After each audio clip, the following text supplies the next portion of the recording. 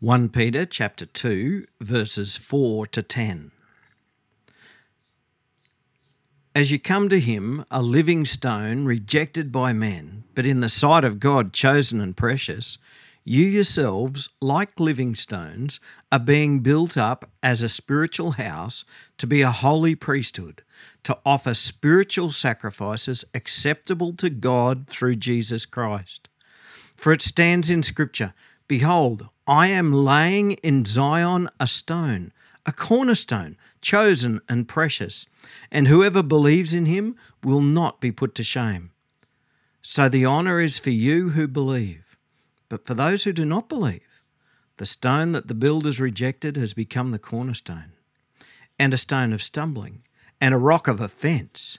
They stumble because they disobey the word as they were destined to do. But you are a chosen race, a royal priesthood, a holy nation, a people for his own possession, that you may proclaim the excellencies of him who called you out of darkness and into his marvellous light. Once you were not a people, but now you are God's people. Once you had not received mercy, but now you have received mercy.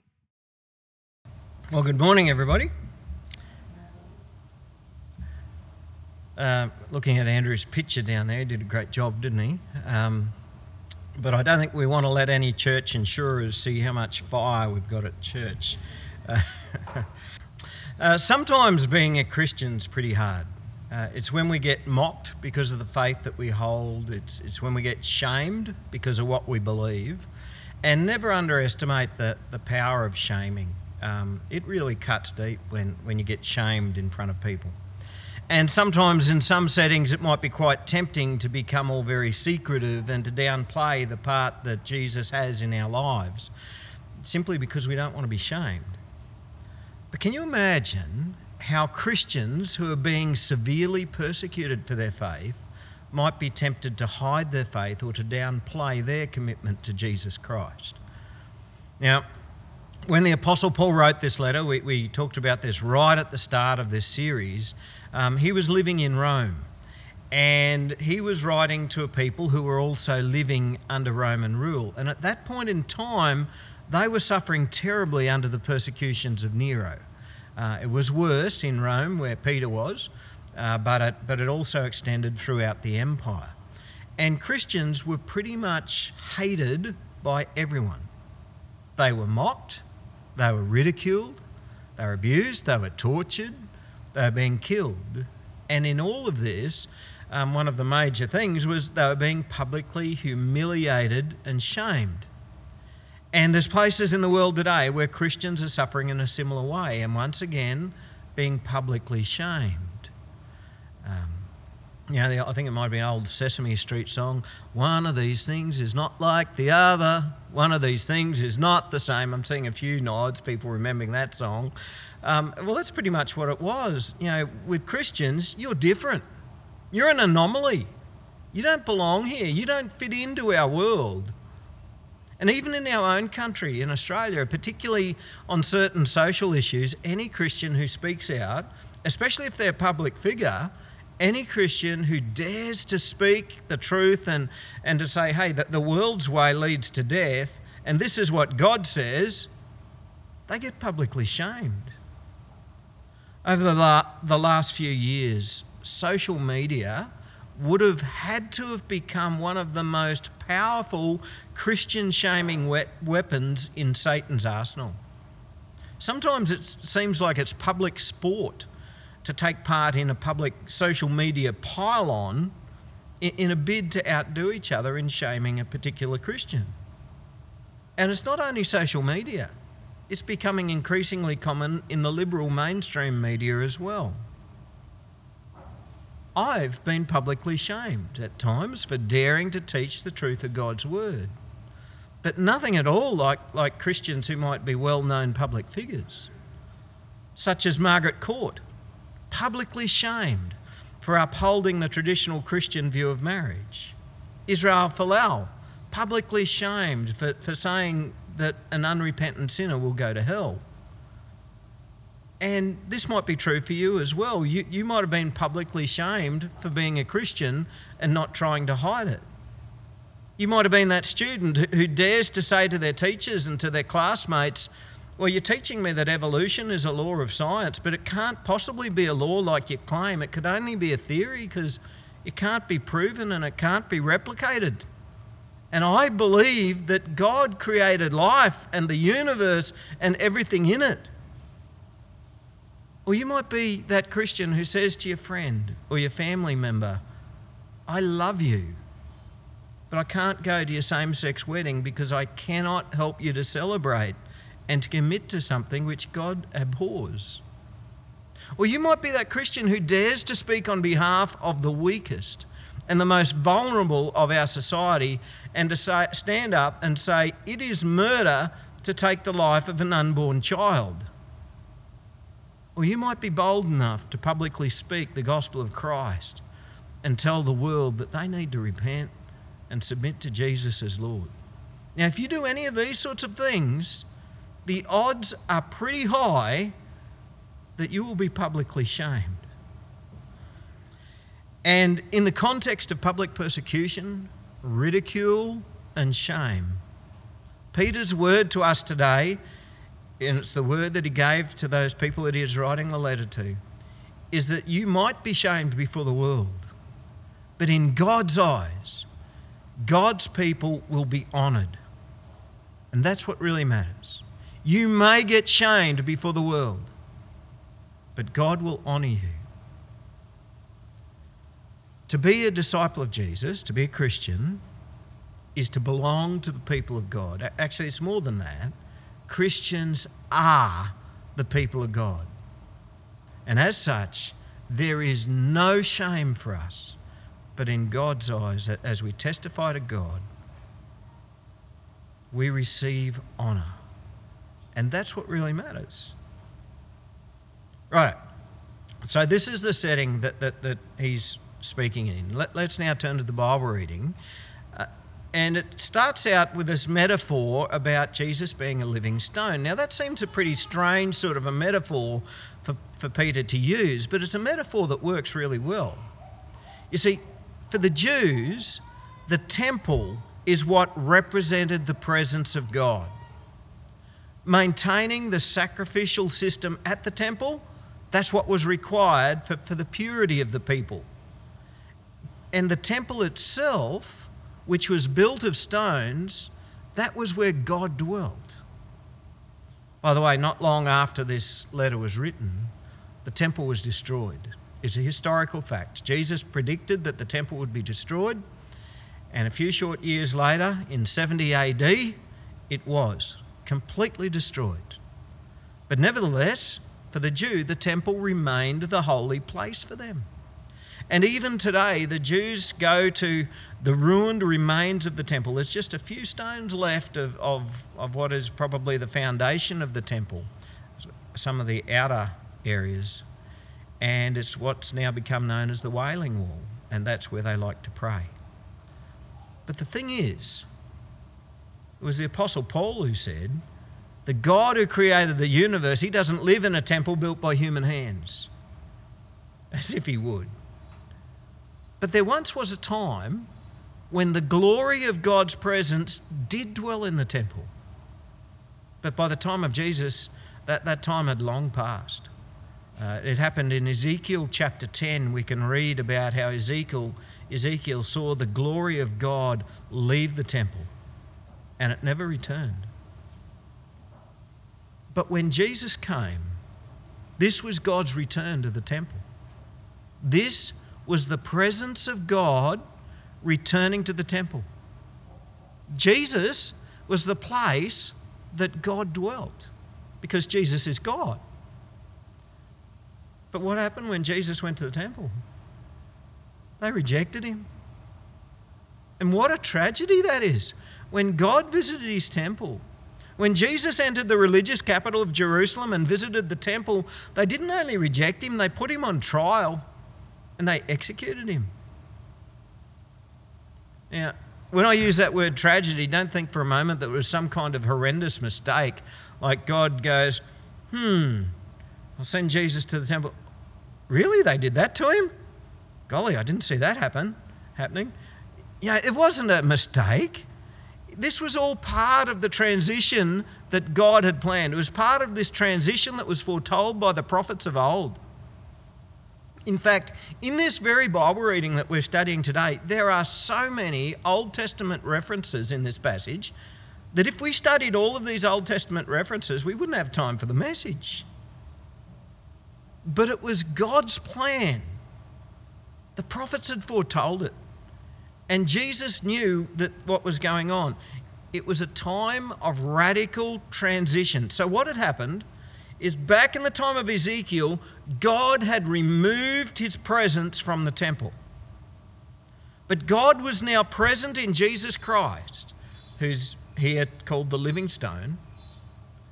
And Jesus was going to build a new temple, the Christian church. A temple not built of stones, but built of living stones. Now, in the Gospel of Mark, we catch a bit of a glimpse of this transition. Let me set the scene. This is a time when Jesus came to Jerusalem, and Jesus has entered the temple.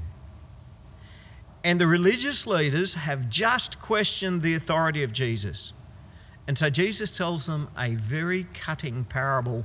It was the parable of the tenants, which is about the tenants of a vineyard who rebelled against the owner, and they wouldn't give the owner his dues. And eventually the owner of the vineyard said, I've tried sending my servants and whatnot. They haven't respected them. I know, I'll send my own son. They'll have to respect him. But of course, if you know the parable, that didn't happen. He sent his son, and they killed the owner's son, right? So he just told this very cutting parable, and the religious leaders knew that he was speaking it against them. They knew it was about us, about them. And so it was obviously talking about how the religious leaders had rebelled against God. God had sent his prophets, they'd ignored them. In fact, some of them they'd shamed, some of them they had killed. But so God would send his own son, and then they would kill him. And then Jesus quoted Psalm 118. He said, have you not read this scripture? The stone that the builders rejected has become the cornerstone. That's the main starting block that they start building the building from. He says, this was the Lord's doing, and it's marvellous in our eyes. Now, I'm finding this letter that Peter wrote marvellous, because Peter, you can see that he keeps reflecting back to the things that Jesus had taught. And the Apostle Peter heard Jesus say this. And this is something that had stuck with Peter. And it was a lesson that he not only learned, it was a lesson that he shared over and over again. Maybe the metaphor of a rock meant a lot to Peter. Because do you remember that Peter got a name change? He used to be called Simon. But then Jesus changed his name to Peter, meaning the rock. And this is how it happened. It was when Jesus said, hey, who do people say that I am? And people say, oh, you might be this fella, you might be this fella. And Peter says, you're the Christ. You're the Son of the living God. And Jesus says, top marks, Peter. From now on, Simon. From now on, I'm going to change your name. I'm going to call you Peter, which means in Greek, rock. And so this image of the rock stuck with Peter. In Acts chapter 4, we hear a sermon that Peter gives. Sort of a sermon. It was actually more of a defence. In Acts chapter 4, this happened after the resurrection of Jesus, and Jesus had ascended into heaven, and was after Pentecost, after the Holy Spirit had come to the church. And Peter and John had been arrested. You know why they were arrested? Because they'd healed someone, a cripple. They'd helped him to get up and walk in the name of Jesus. And so they get hauled before the religious authorities, and then Peter, filled with the Holy Spirit, said to them, rulers and people and elders, if we're being examined today concerning a good deed done to a crippled man, by what means this man has been healed, let it be known to all of you and to all the people of Israel that by the name of Jesus Christ of Nazareth, whom you crucified, whom God raised from the dead, by him this man is standing before you well. This Jesus is the stone that was rejected by you, the builders, which has become the cornerstone. And there is salvation in no one else. For there is no other name under heaven given among men by which we must be saved. All right? So Peter had learned this from Jesus. And then in the power of the Holy Spirit helped Peter to speak it out when he was hauled up before those religious authorities. And as it all panned out, it wasn't only Jesus who was rejected by the Jews. It was the whole Christian church was eventually rejected. They were banned from the synagogues. They weren't allowed to go to the temple anymore.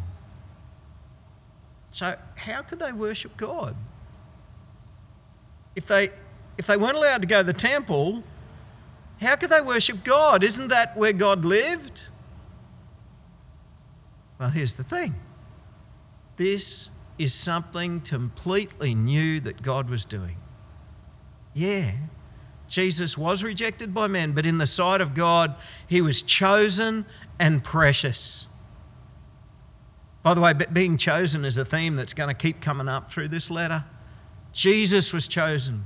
We are chosen, and we're going to hear this over and over again. And as we come to Jesus, by the way, to become a Christian involves coming to Jesus, and to come to Jesus means we have to leave other stuff behind. We leave behind our old sinful way of life. We leave all of that behind and we come to Jesus.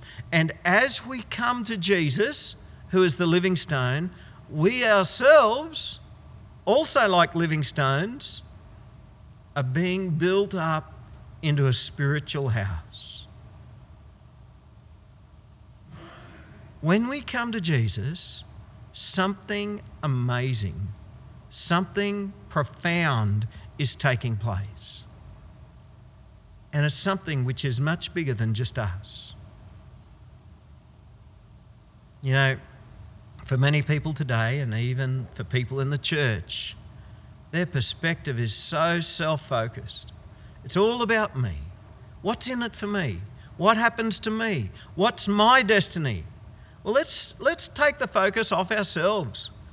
Because our identity here in Christ, what we're being built into, isn't about me as an individual. And it isn't about you as an individual. This is the corporate us. Now, when I use the word corporate has sort of two different meanings. You know, we sort of mostly use the word corporate to do with business. You know, like there's a corporation or a corporate entity. That's not the way we're using this word. The word corporate means together, combined, united. Right? So I'm talking about the bunch of us together. It's we who are together. The corporate us, a mutual, shared, communal group. Christians together. The church. Last week, Peter started taking us in this direction. And we talked about how shared Christian community and love for each other is so important. And now today we're going to go deeper. We're going to go deeper to discover why this is so important. Why our Christian love and shared community of love is so important. You see, God isn't building us individually into a spiritual house. He's building us together as a spiritual house. Right? We're not a hollow stone in which God lives. It's a group of stones that come together to form the place where God lives. Now, some people think of the church building as the house of God. Not at all. It's the people. It's the church community who are the house of God. When Christians gather together as the corporate community, communal people of God, God is doing something profound. God is building us into his spiritual home, and this is the place where the Spirit of God dwells. Now, would I be right in saying that most of us crave to have an experience of the presence of God? Would I be right in saying that? I want to see some noddings or shakings of heads. All right, we've got some noddings of heads happening. How do we experience the presence of God in a church? How? How? How do we experience the presence of God in a church? You know what? It's not when excellent musicians play really moving music that God suddenly becomes present in a church. Now, I am very aware of the power of music and the ability of music to touch us where we feel and to stimulate our emotions. But I want you to understand that music does not conjure up the presence of God. And it's not about having the right mood lighting or the right building design or the right furnishings so that everything is just so. That's not what makes God present in a church either. And parents, I want you to know that God is not scared away by a crying baby. All right? You don't need to leave the room because your infant is crying. You don't need to do that so the church can experience the presence of God. Why do we act as if a crying baby is going to scare God away? You see, it's not about the atmosphere. These days, so much planning and so much energy and so much expense goes into trying to create the right sort of environment or the right sort of atmosphere or the right sort of mood for God's Spirit to be felt. Do you know what kind of environment is needed for us to experience the presence of God? It's simply the people of God, the individuals who have come to Jesus, meeting together, and us being built up by God into his spiritual home. That's how we experience God. That's how we experience the presence of God, because that's where he is. Now that's a picture of unity, isn't it? And you remember last week, how does brotherly love grow into a deeper love within the church? It's a shared craving for the pure Word of God. So at this point, we're going to be pulling together the last few weeks' messages. And this is what we come to. Firstly, by faith in Jesus, we come together as the people of God. Secondly, as we crave the pure Word of God, our love for each other grows. Why does it grow? Because we're taking God in. And because it's the pure Word of God, there's nothing bad in it. There's no lies, there's no deceit in it. And we're being brought together in truth. Thirdly, God is building us as the gathered people of God into his spiritual home. But you know what? It gets deeper yet. It gets even more profound than this. He's making us into a holy priesthood. Okay. Is anybody here thinking of taking up a new job, a new vocation, perhaps joining the ministry, becoming a priest? It's not a job that many people really want. There's lots of experts who feel very capable of telling the priest what they should or shouldn't be doing, but not too many are itching to take it on. Now, there once was a time when ordinary people like you and I needed to have an intermediary between us and God. And at that time, it was the worthy men of the tribe of Levi who would serve in the temple. They were the priests. But even they didn't get to experience the presence of God.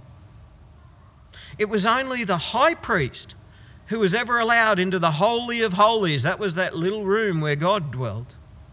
And he was only allowed to go in there once a year after a great big long purification process. One man could go into the Holy of Holies once a year to experience the presence of God. But now we, not individually, but we as the communal church of God are being built into the priesthood. How do you feel about that? You see, in the church, we tend to think of the pastor or the minister or the padre as the priest. And he's the bloke who does the special God stuff. He's the bloke who's responsible to live a little bit more holy than the rest of us. By the way, I've probably let you down there. Sorry about that. I don't think I'm any holier than most of you, and probably a fair bit less holier than some of you. But we think that he's the one who's set aside to serve Jesus, and he's the one who's responsible for making sure the church operates as it should. But this is not the case at all. You are as much a part of the priesthood of God as what I am. You and I together, as the church, are being built up together as the temple of God and the priesthood of God. This is the profound thing that God is doing. And it's about what's happening in a group of people. And so if you're a Christian on your own, you're probably going to miss out on some of this. You're going to miss out on this amazing thing that God is doing in a church who are united together in Christ. Righto. Let's put legs on this. Some of you are probably saying, okay, so we're the royal priesthood. What does that mean? What does that mean, to be part of the royal priesthood of God? What's the purpose of it? Are we being built up into a spiritual building into which God dwells so that we can feel really good about ourselves? Are we being made into a holy priesthood so that we can have an identity to be proud of? Hey, guess what, everybody? I'm part of the priesthood of God. Is that what it's about? No, it's not about us. And it's not even so I can say to you and use it as an evangelism tool, God has a plan and a purpose for your life. See, it's not about making us feel good. This is the reason that we're being made into this new priesthood. It's so that we can offer spiritual sacrifices acceptable to God through Jesus Christ. Because that's what the priesthood did. They were the ones who offered the sacrifices. And we don't need to offer blood sacrifices. We don't need to offer the blood of bulls and sheep and goats and whatnot, because Jesus was our once and for all blood sacrifice, given on our behalf, offered for the cleansing of our sins. It's not blood sacrifice that God requires. The sacrifice that God requires of us is a sacrifice that He's always required of His people. And you might be sitting here thinking to yourself, what do I have to offer God? What do I have to offer God? I'm not sure that I have anything to offer God. And you know what? You're right. I know that on my own, I have nothing worthy to offer God. But for us as His people, and through the Lord Jesus Christ, we offer spiritual sacrifices which are acceptable to God. And they're acceptable to God because it comes through Jesus Christ. It's not about the blood of bulls or sheep or goats. It's not about giving a grain offering or a food offering. It's not about any of the other offerings that you read about in Leviticus. It's not about how much money we put in the offering. And this sacrifice, it isn't even about choosing what we're going to go without for Lent. The sacrifice we offer is living holy lives, praising God, and declaring and proclaiming the excellencies of the God who called us out of darkness and into his marvellous light. Right? So our sacrifice is righteous living, adoring praise, and witnessing to the gospel. Jesus is building us together with him into his church. And as his holy priesthood together, our sacrifice is righteous living, adoring praise, and witnessing to the gospel. And we're going to leave that there now for today. And we're going to come back to this again next week because there's still so much more that we need to talk about in this passage. Let's pray. Lord, it is your doing, and it is marvellous in our eyes that the stone that was rejected, our Lord Jesus Christ, has become the foundation stone of this incredible thing that you are building. He was killed, but now he is raised from the dead and he is the living stone. Oh Lord, for many of us, there's been times when we've despised your church and we've absented ourselves from fellowship and we've tried to go it alone. We might have called it hurt. We might have called it having time out. We might have justified it by saying it's all too hard and it's not worth it. But Lord, you never said that doing your will would be easy. And deep down, we know that fellowshipping together as your church is your will and your design and your calling. And therefore, when we take our stone out of the building of the living stone, that's sin. God, forgive us. And Lord, we want to thank you that you are the builder. And we want to say, I am a living stone in your hands, ready to be built. I surrender my pride, I surrender my own designs, and I submit myself wholly and completely to you. May we, as living stones, be built into your church for your glory. And as your royal priesthood, may we serve you and honour you and glorify you. May we live holy lives worthy of you and to unashamedly proclaim your glorious gospel into the world.